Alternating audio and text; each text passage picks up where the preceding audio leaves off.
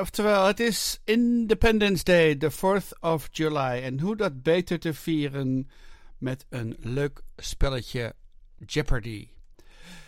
Welkom bij de 90ste aflevering van In Amerika.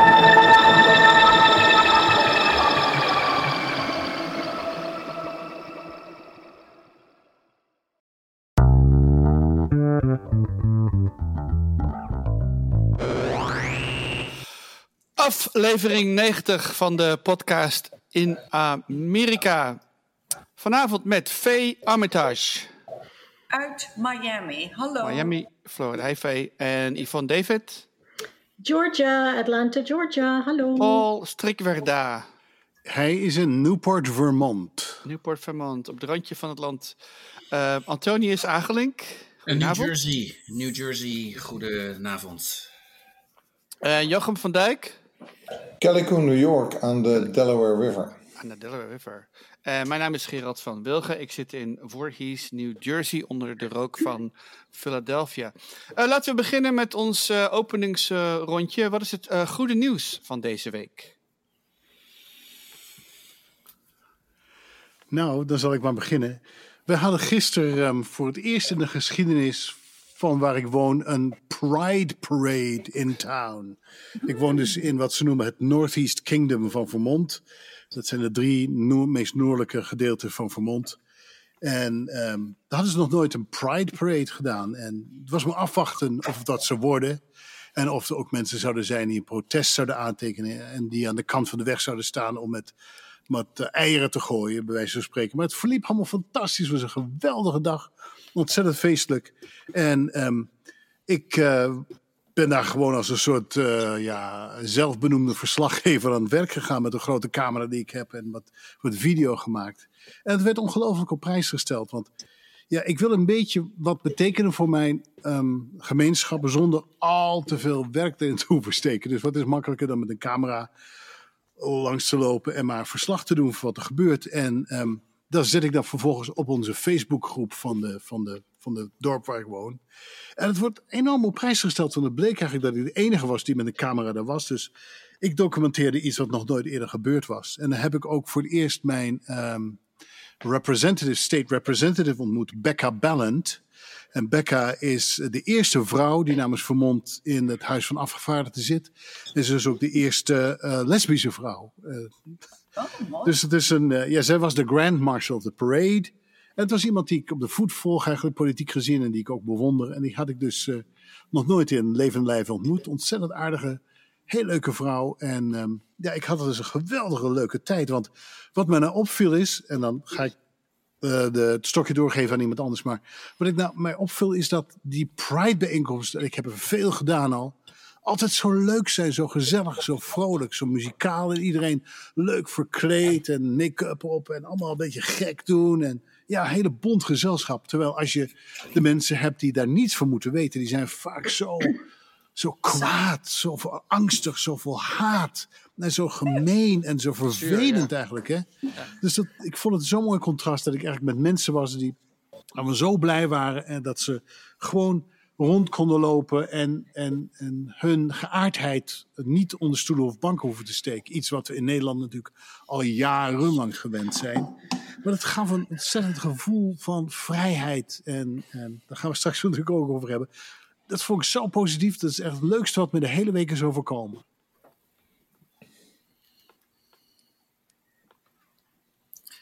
Nou, laat ik daar dan maar meteen op aansluiten. Want ik ben blij voor je, Paul, dat er natuurlijk in jouw dorp gebeurt. Maar laat ik één ding zeggen. Heel veel mensen waren niet verkleed.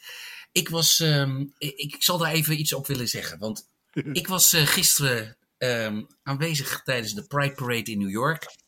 En sterker nog, ik participeerde daar. En ik weet niet of jullie het kunnen zien. Nee, dat wordt niks. Ik gooi het wel even op de app. Maar het was een fantastisch feest. Zoals Paul al zei in zijn dorp. In New York was het natuurlijk ook een... Het is niet meer alleen maar over geaardheid. Het gaat nu ook over rechten. Het gaat nu ook over wie je wilt zijn, wie je bent. En mensen, we hadden het hier bijvoorbeeld over, ben je nou verkleed of ga je je nu extra kleden? Nee, ik wil gewoon zijn zoals ik ben. En wij zien dat als mensen soms als, dat is verkleden. Nee, dat is gewoon hoe mensen willen zijn, wie ze willen zijn. En dat is fijn. Ik had het genoegen om mee te doen in de Pride Parade van Deutsche Bank. En daar mocht ik dan... ik had 3 taken. Ik moest het verkeer voor de optocht regelen. Ik moest de confetti allemaal regelen. Dus ik had de taak om als cannoneer... om dus te zorgen dat op de bekende locaties... er natuurlijk confetti moest worden getorpedeerd. Nou, daarvoor moet je een selectief team hebben. Een taskforce. Nou, die had ik gevonden. We hadden ook een praalwagen, zeg maar. We hadden ook 2 elektrische auto's van Mercedes.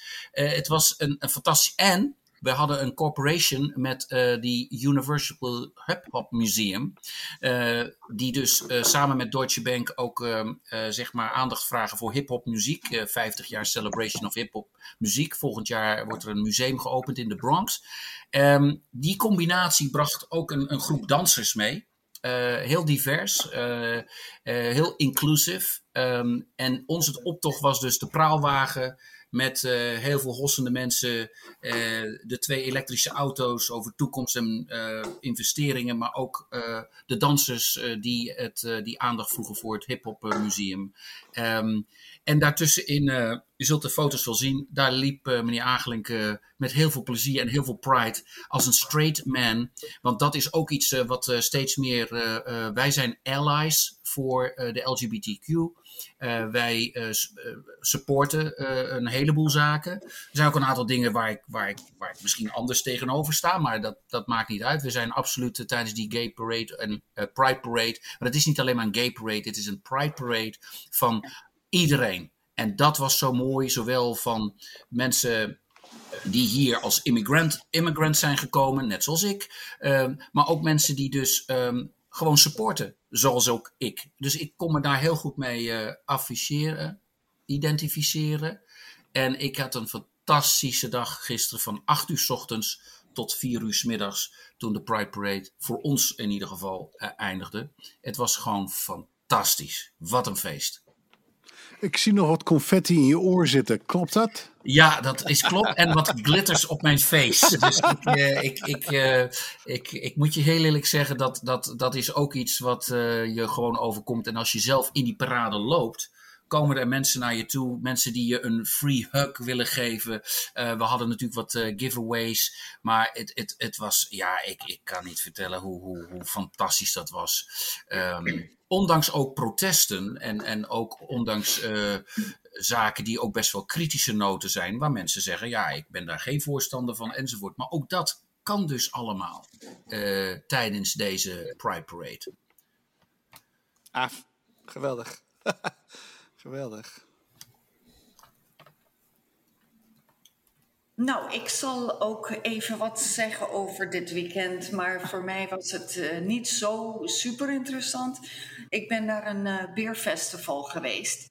Maar wat het leuke ervan was dat ik met mijn zoon gegaan ben. Ja, lekker bier hoor. Maar ik ben met mijn zoon gegaan en die is, hoewel die niet spreekt omdat hij verlamd is van zijn neus naar beneden. Dus ook spraak is van hem afgenomen. Maar het was heel leuk hoe hij omringd werd door allerlei mensen die wel een praatje met hem kwamen maken. En dat was echt zo leuk. Ja, dat was ons eigenlijk nog nooit eerder zo overkomen. Omdat mensen een beetje angstig zijn om met gehandicapte mensen te spreken. Ja, dat is nou eenmaal zo. En hij is ook altijd de enige die er is. Dus hij is echt een ambassador voor gehandicapte mensen die wel gezien willen worden. En die dus ook sociale contacten willen hebben. En het normale leven willen meemaken. En dat vond ik toch wel heel leuk. Want hij is inmiddels 33 jaar. En hij was met toen hij 7 was, werd hij verlamd van een voetbalongeluk. Dus het is al een hele tijd. En het is voor hem heel moeilijk geweest om te socializen. Ja, ik weet niet hoe ik dat moet zeggen in het Nederlands. En dus dat was eigenlijk voor het eerst toch wel iets wat hem lukte.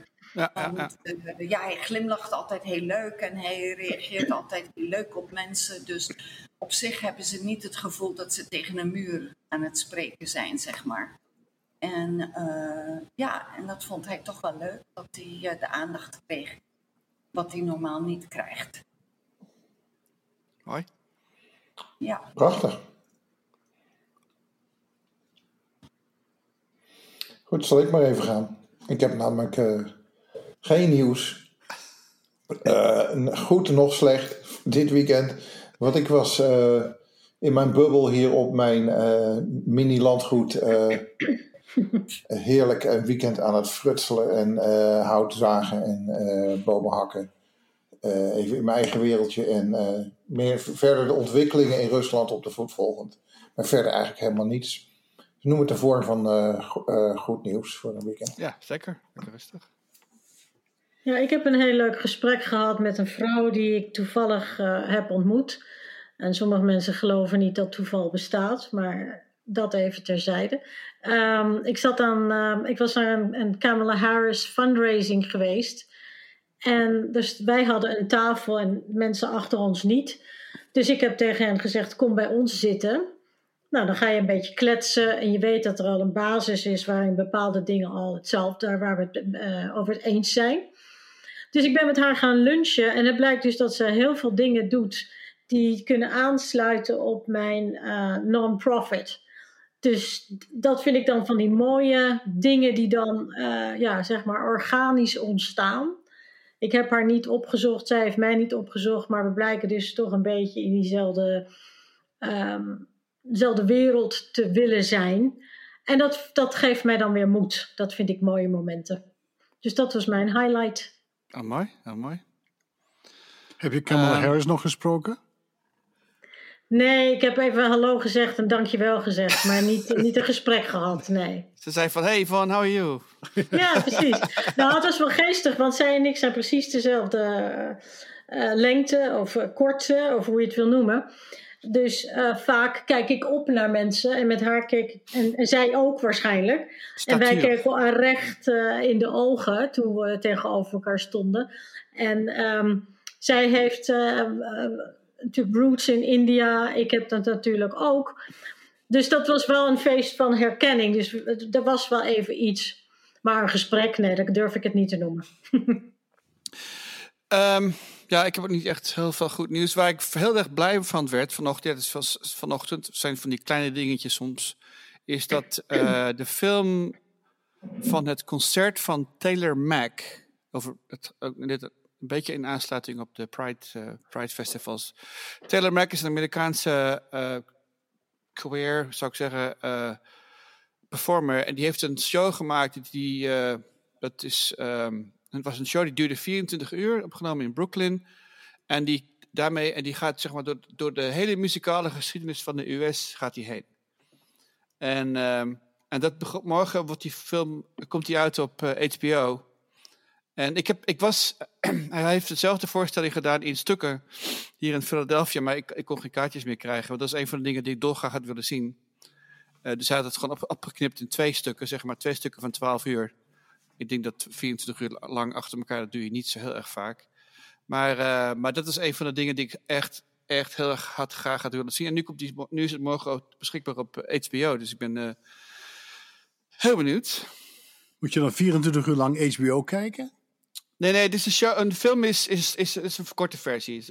Volgens mij, het is een documentaire geworden uiteindelijk. Okay. Maar het is een prachtige show met allemaal costume changes en alle performers, muzikanten. En het is echt een event geweest, zeg maar, een beetje vergelijkbaar met de events die ze hadden in de jaren 60, 70, weet je wel. Iedereen was involved, iedereen stond te knuffelen en mee te zingen. En heel bijzonder, maar ik kan het je aanraden.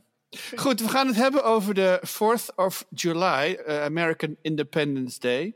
En het leek me wel leuk om eens voor de gein eens een keertje een quiz te doen. En op aanraden van Jochem doen we dat in de Jeopardy-vorm. En jullie kennen natuurlijk allemaal het programma Jeopardy.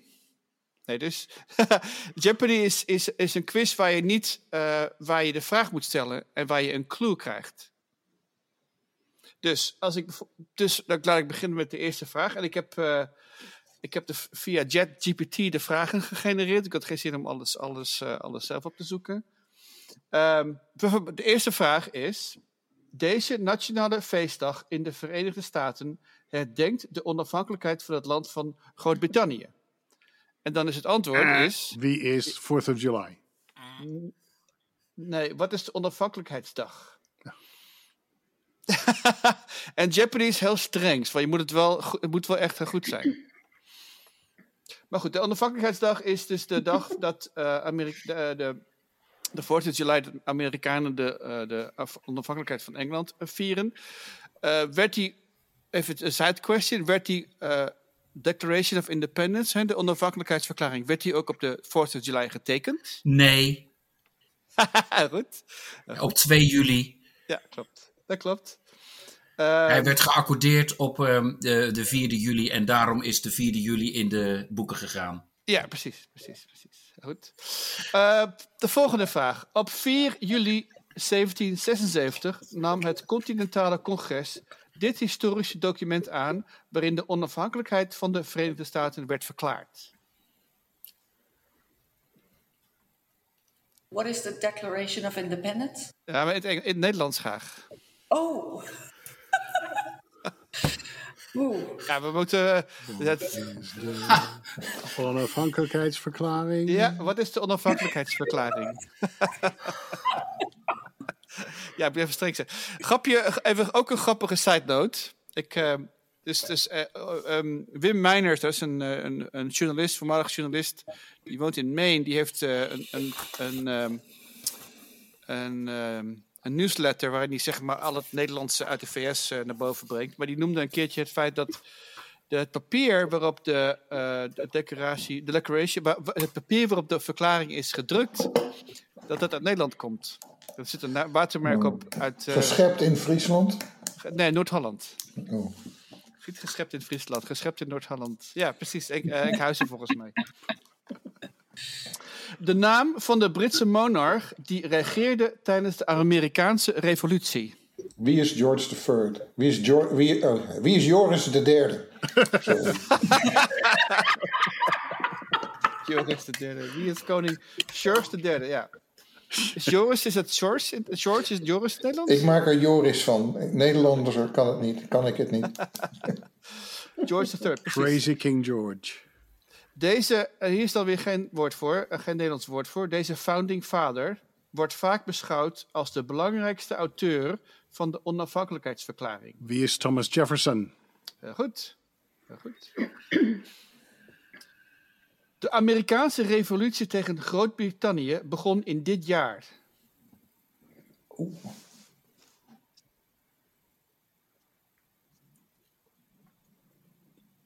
Hmm. 76? Ik weet het niet. Nee, dat is 1768. Nope. Oh. Het was in 1775. Oh. Hey, ik was close. Close, maar not close enough. Maar geen sigaar. No cigar.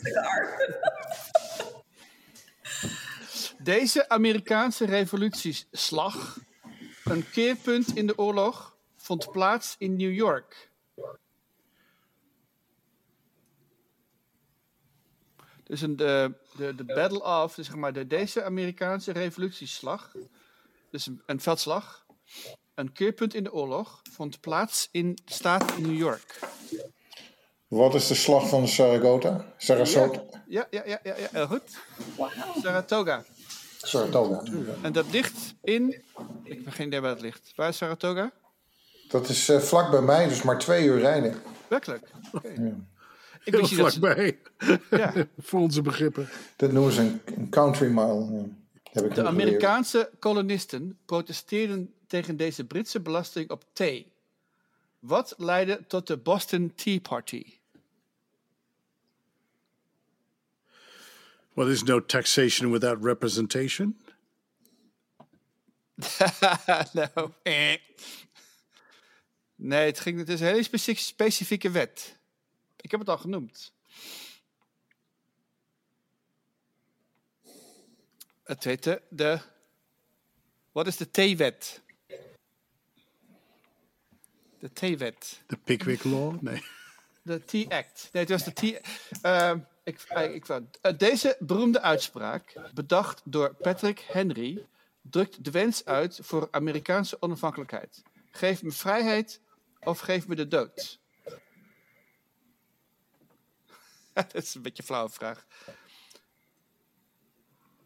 Wat is de vraag? Dat zei Patrick Henry? Ja, de antwoord is, geef me vrijheid of geef me de dood? Dat is een beetje flauw. Freedom or death, ja. Ja, liever day than slave, zeggen we toch in Friesland?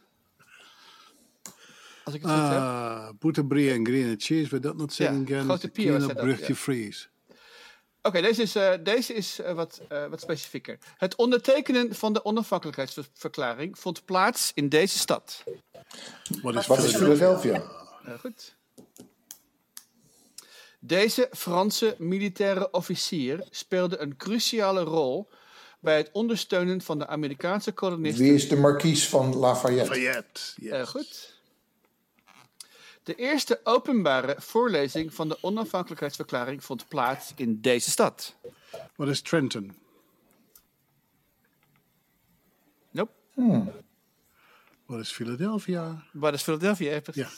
En de derde is Easton, Pennsylvania, waar ik gewoond heb. Oh, werkelijk? Ja. De onafhankelijkheidsverklaring werd ondertekend door dit aantal vertegenwoordigers van de oorspronkelijk 13 koloniën. Dus hoeveel handtekeningen... Is de commissie van 5? Hoeveel handtekeningen staan onder de declaratie van onafhankelijkheid? 15, volgens mij. Ik dacht 5. 56. Mensen van... Oh. Wat is 56? Oh, oké. Ja, want alle staten hadden, al die koloniën hadden allemaal een aantal verschillende vertegenwoordigers. Dit waren trouwens... ja, ik zal niks meer zeggen. Deze Amerikaanse revolutionaire oorlogsslag wordt vaak beschouwd als de laatste grote slag van de oorlog. Wat is Gettysburg? Nee, dat is Civil War. Nee, weet ik niet. Het is ergens in Virginia. Klopt. Bij het water. Ja, en die... Chesapeake? Andere kant. Iets zuidelijker. Denk aan... de Cornwall. Dicht bij Williamsburg. Dicht bij Busch Gardens. Ja. Wat is... Schiet me niet te binnen. De slag bij Yorktown. Ja. Deze Amerikaanse founding father diende als president van het Tweede Continentale Congres tijdens de Amerikaanse Revolutie en is tevens ook de eerste ondertekenaar van de onafhankelijkheidsverklaring. Wie is John Adams? Half goed. John. Andere John. Hopkins. Eerste letter is goed. Hamilton. John Hamilton. Nope. Hancock. Hoe is John Hancock? Okay. Het volkslied van de Verenigde Staten is de Star Spangled Banner. Het werd geïnspireerd door de verdediging van dit fort tijdens de oorlog van 1812. Baltimore. Fort McHenry. Okay. Is het in Baltimore? Yes. Dit iconische symbool van de Amerikaanse onafhankelijkheid bevindt zich in Philadelphia en... Wat is de Liberty Bell? Heel goed. Sorry, de vrijheidsklok. De vrijheidsklok. De vrijheidsklok. Deze held uit de Amerikaanse revolutie stak beroemd de Delaware over om de Hessiers in Trenton in New Jersey te verrassen. Deze held uit de Amerikaanse revolutie... Wie is George Washington? George, heel goed. Deze Britse generaal gaf zich over aan de Amerikaanse troepen bij de slag bij Saratoga. Een keerpunt in de Amerikaanse revolutie. Weet ik niet. Wie is generaal John Burgoyne? Oftewel Jan Burgoyne.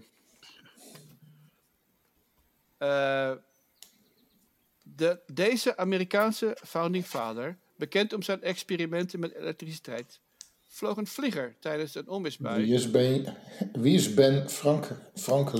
Benjamin Franklin, goed.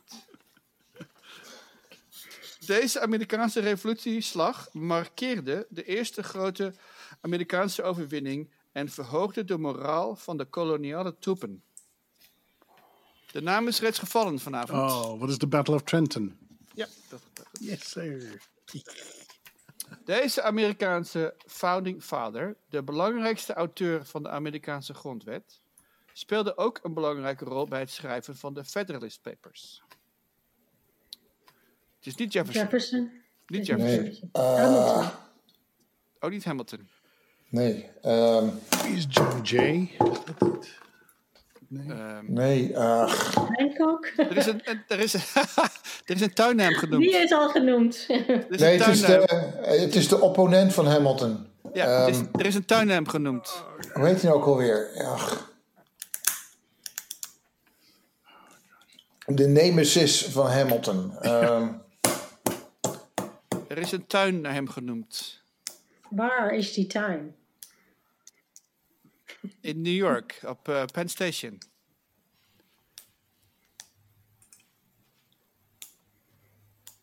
Alexander Hamilton. Madison Garden. Madison. James Madison, yes. He's the fool who shot him. Ja. Yeah.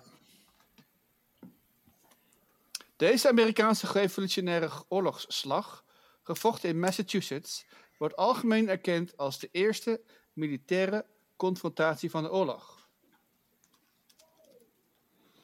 Ik zit niet zo goed in mijn veldslagen vandaag. Sorry. Dat is toch, weet je nog, the British are coming. Wat is de Boston Tea Party? Maar dat is geen veldslag. Dat is bij Lexington, de slag bij Lexington en Concord. Oh. Alright, laatste vraag. De onafhankelijkheidsverklaring bevat deze beroemde zin. Wij beschouwen deze waarheden als vanzelfsprekend dat alle mensen gelijk geschapen zijn. Ja, sorry, dat is ook een beetje, dat is JetGPT, die zegt dan, het antwoord is dan, wat is alle mensen zijn gelijk geschapen?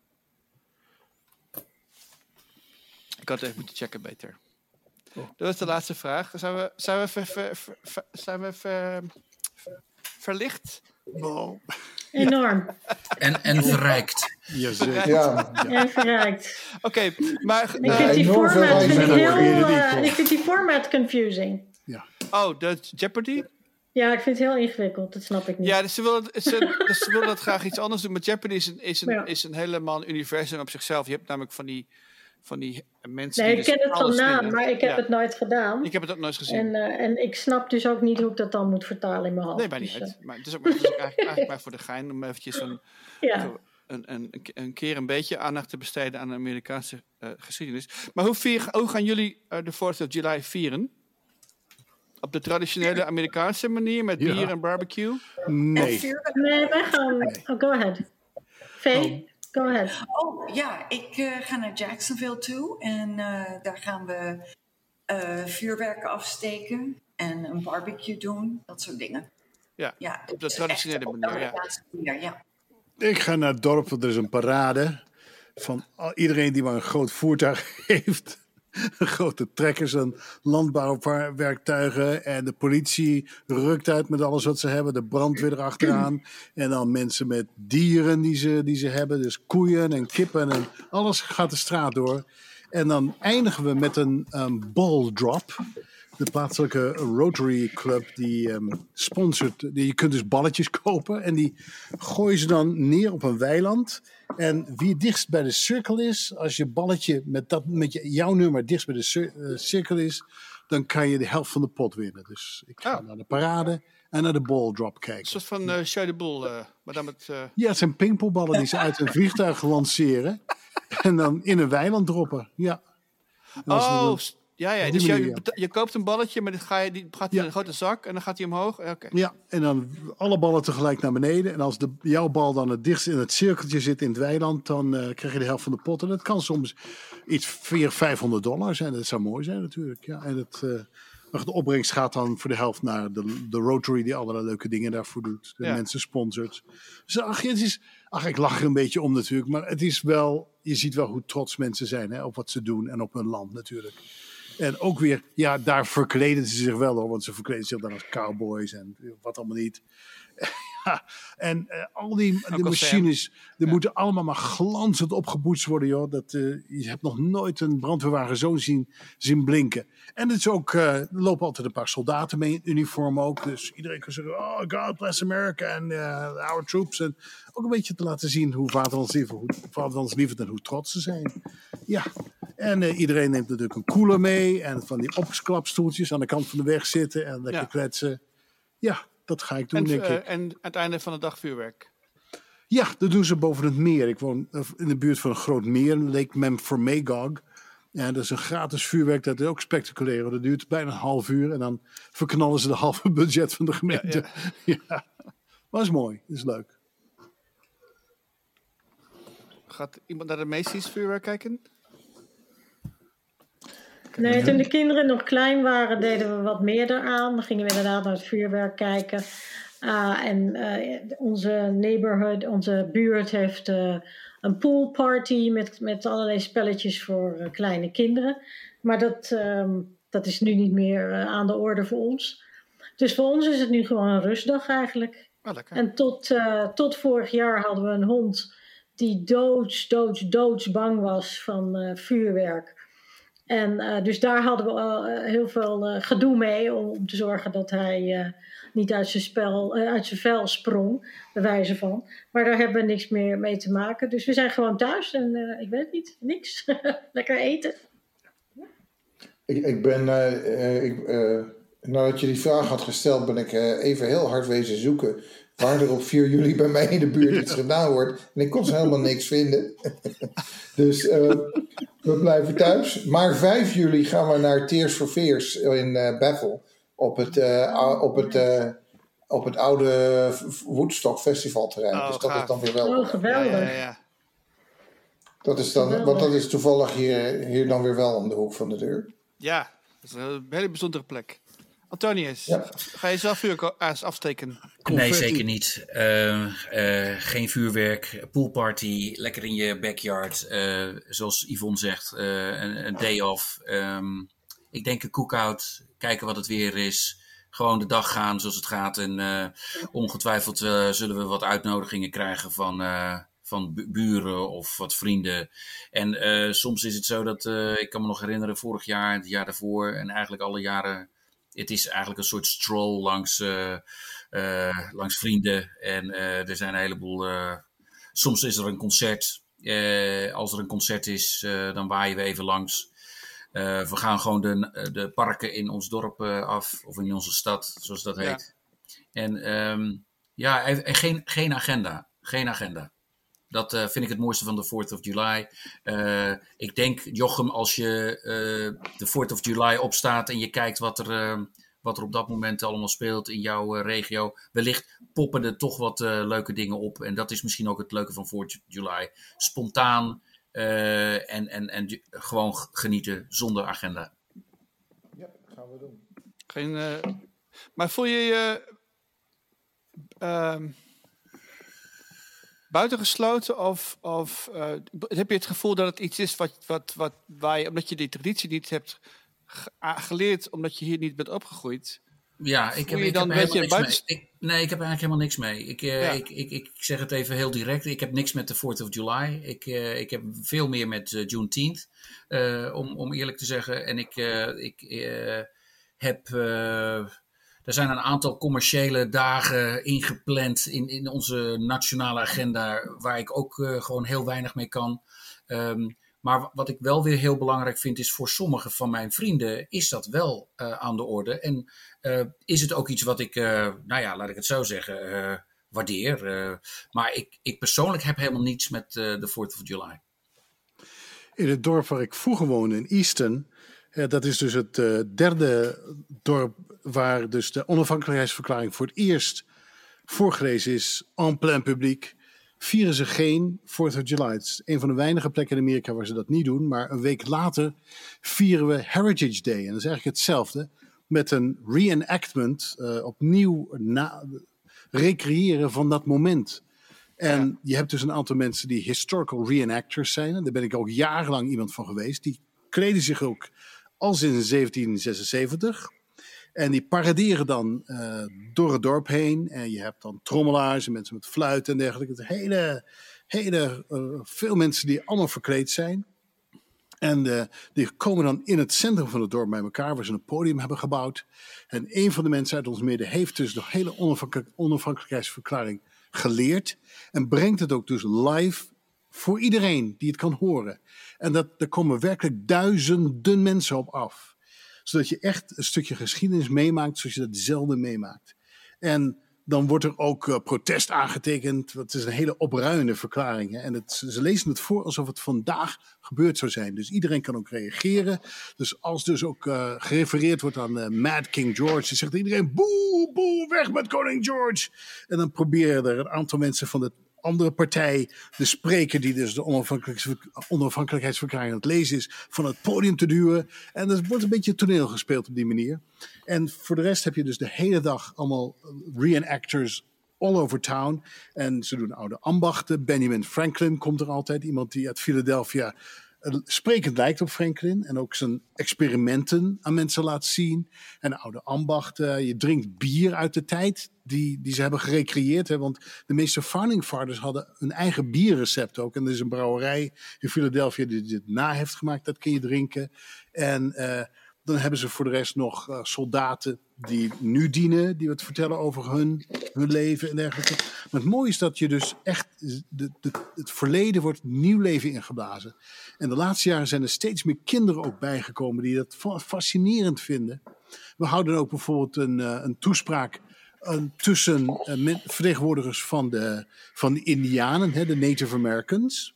Die natuurlijk, er zijn maar weinig van over, maar die houden een verhaal, zodat je hun verhaal ook erin kan doen. En ik heb zelf vaak meegedaan als William Penn. Ik was dus verkleed als de gouverneur van Pennsylvania. En ook die een dialoog aanging met de Indianen. En ik heb daarvoor ook zelfs Lenape moeten leren. De uitspraak, ik spreek geen Lenape, maar Lenape is de taal van de Lenape-Indianen in die omgeving in Philadelphia, waar ik dan heb gewoond. Ja. Om dus ook de dialoog aan te gaan met de chief van de Lenapes. Dus voor mij was het een fascinerende duik in de wereld als Hollander van Amerikaanse tradities. En zeker als je dan ook helemaal verkleed en in die rol duikt, is het prachtig. En wat ik ook heb gedaan is, we hadden een van de oudste gebouwen die uit de revolutionaire tijd stammen. Dat was het Bachmanhuis. Dat was een oude taverne die ook diende als gerechtsgebouw. Waar dus de founding fathers ook hebben overnacht elke keer als ze naar Easton gingen. Want dat was een groot punt waar iedereen samenkwam in die tijd. Dus je kunt nog zien de slaapzalen waar George Washington en Hamilton en alle founding fathers hebben overnacht als ze in Easton waren. Ja. En later hebben we dus ook daar toneelstukjes opgevoerd om mensen terug in een soort tijdcapsule te brengen en te laten kennismaken met hun eigen geschiedenis. En dus voor mij krijg ik er hele warme gevoelens bij, maar niet als Amerikaan, want ik voel me nog steeds meer Nederlander dan Amerikaan. Maar wel voel ik me wel verbonden met de Amerikaanse geschiedenis en het verhaal van de revolutie, dat we elk jaar dus tot leven brengen. Nou, ik moet wel zeggen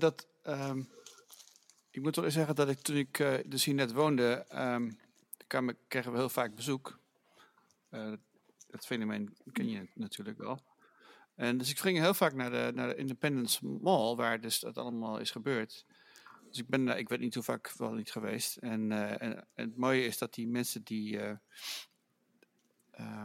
van de National Park, die rangers daar ook allemaal een eigen verhaal hebben. Dus ik heb er heel veel geleerd. Maar ik moet wel zeggen dat ik dat zeker in het begin buitengewoon gefascineerd was door de Amerikaanse grondwet en door de werken van Jefferson en van wat die andere ook weer. Ik was echt helemaal een Amerika-fanaat in de eerste jaar. Ik vond het echt geweldig.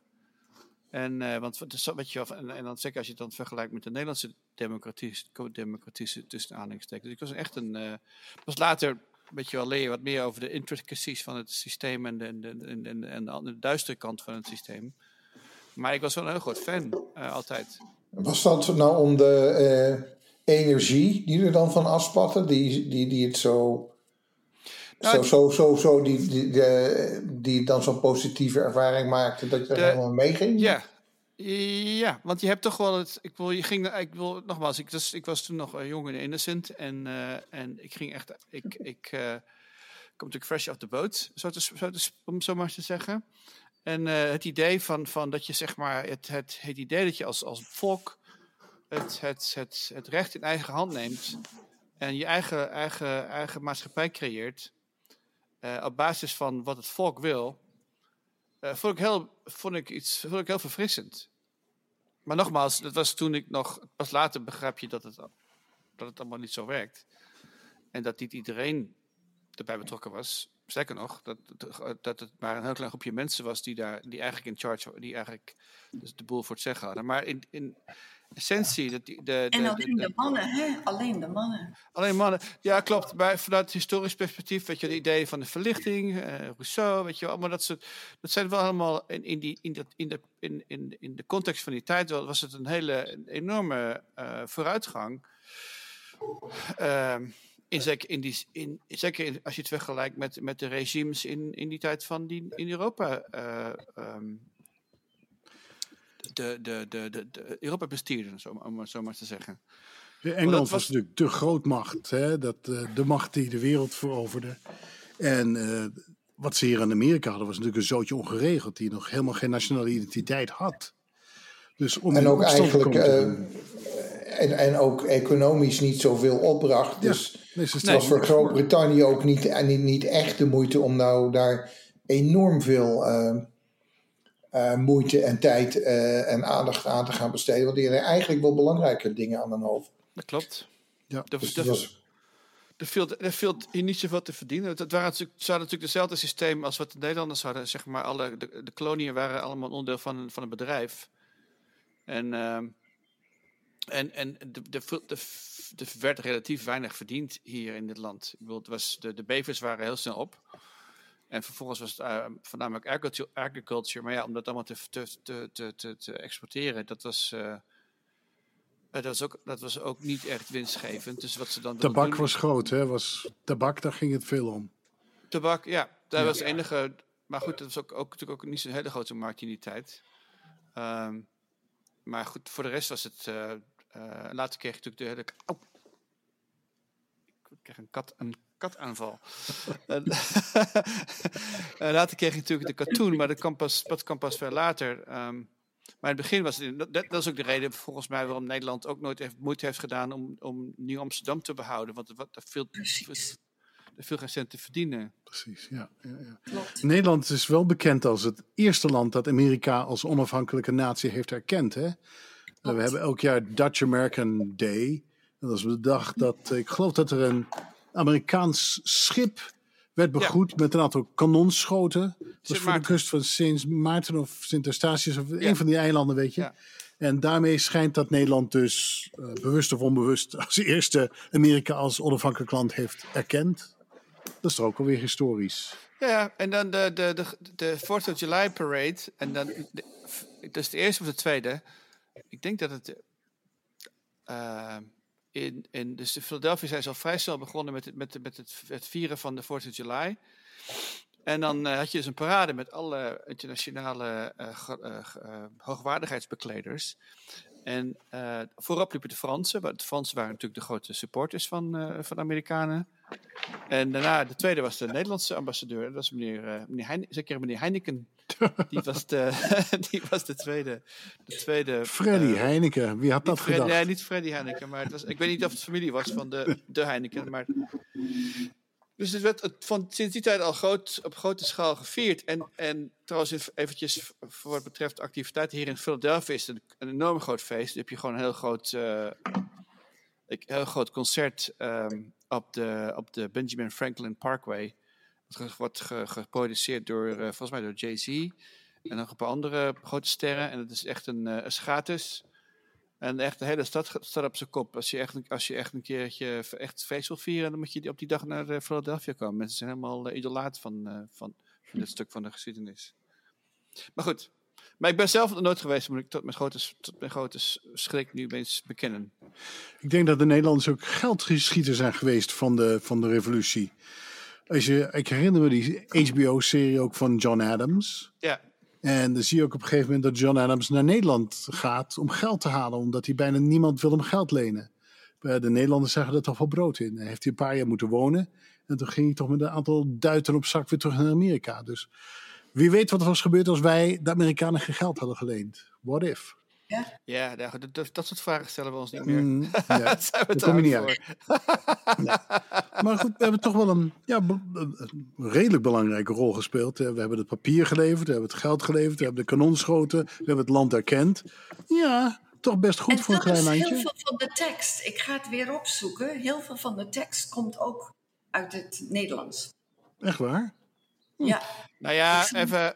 Kijk, je hebt in Nederland heb je natuurlijk. Dus contentious. Maar je hebt gelijk. Dus de Nederland had natuurlijk had al een onafhankelijkheidsverklaring in 1580 van de akte van verlatingen. Maar de woorden daar zijn toch wel heel anders hoor. En Nederland was zeker geen democratie. En het interessante van Amerika is dat ze dat democratische systeem hebben geïntroduceerd. Want het is natuurlijk het eerste land ter wereld wat op zich op die manier heeft georganiseerd. Dat is op zich wel heel bijzonder. Want Nederland is nog steeds geen democratie, weet je wel. Right, ja.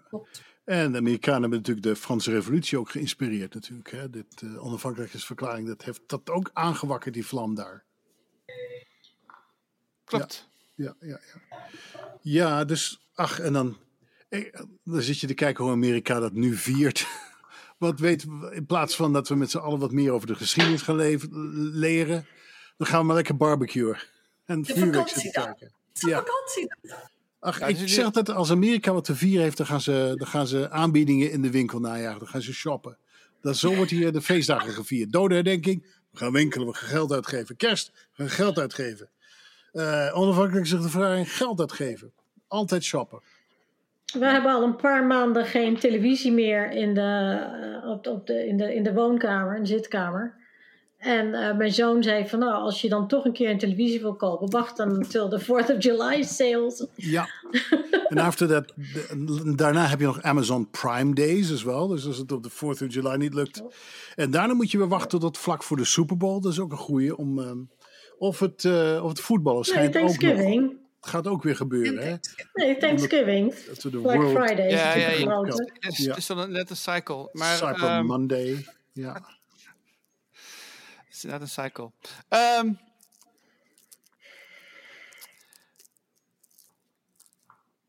Ik heb eigenlijk niet zoveel meer. Volgens mij hebben we alles wel zo'n beetje gecoverd. Misschien heeft ChatGPT nog een vraag voor ons? Nee, ik ben een ChatGPT. Bedankt. Graag gedaan, hè? Tot over 2 weken. And may the 4th be with you. Ja, hele fijne 4th of July gewenst. Ja, veel plezier. Voorzichtig met vuurwerk. Ja. Dag. Goed. Dag. Tot ziens. Bedankt voor het luisteren naar onze podcast. Deze podcast wordt geproduceerd door Gerald van Wilgen. De muziek is gemaakt door Jochem van Dijk. Als je ons liked op Spotify of op iTunes, dan krijg je automatisch een bericht als er een nieuwe podcast verschijnt. Als je een keer mee wilt doen, je kunt ons vinden op Facebook in Amerika met een K of op Instagram in Amerika Podcast. Je kunt mij ook persoonlijk vinden op Facebook. Mijn naam is Gerhardus van Wilgen. Tot de volgende keer.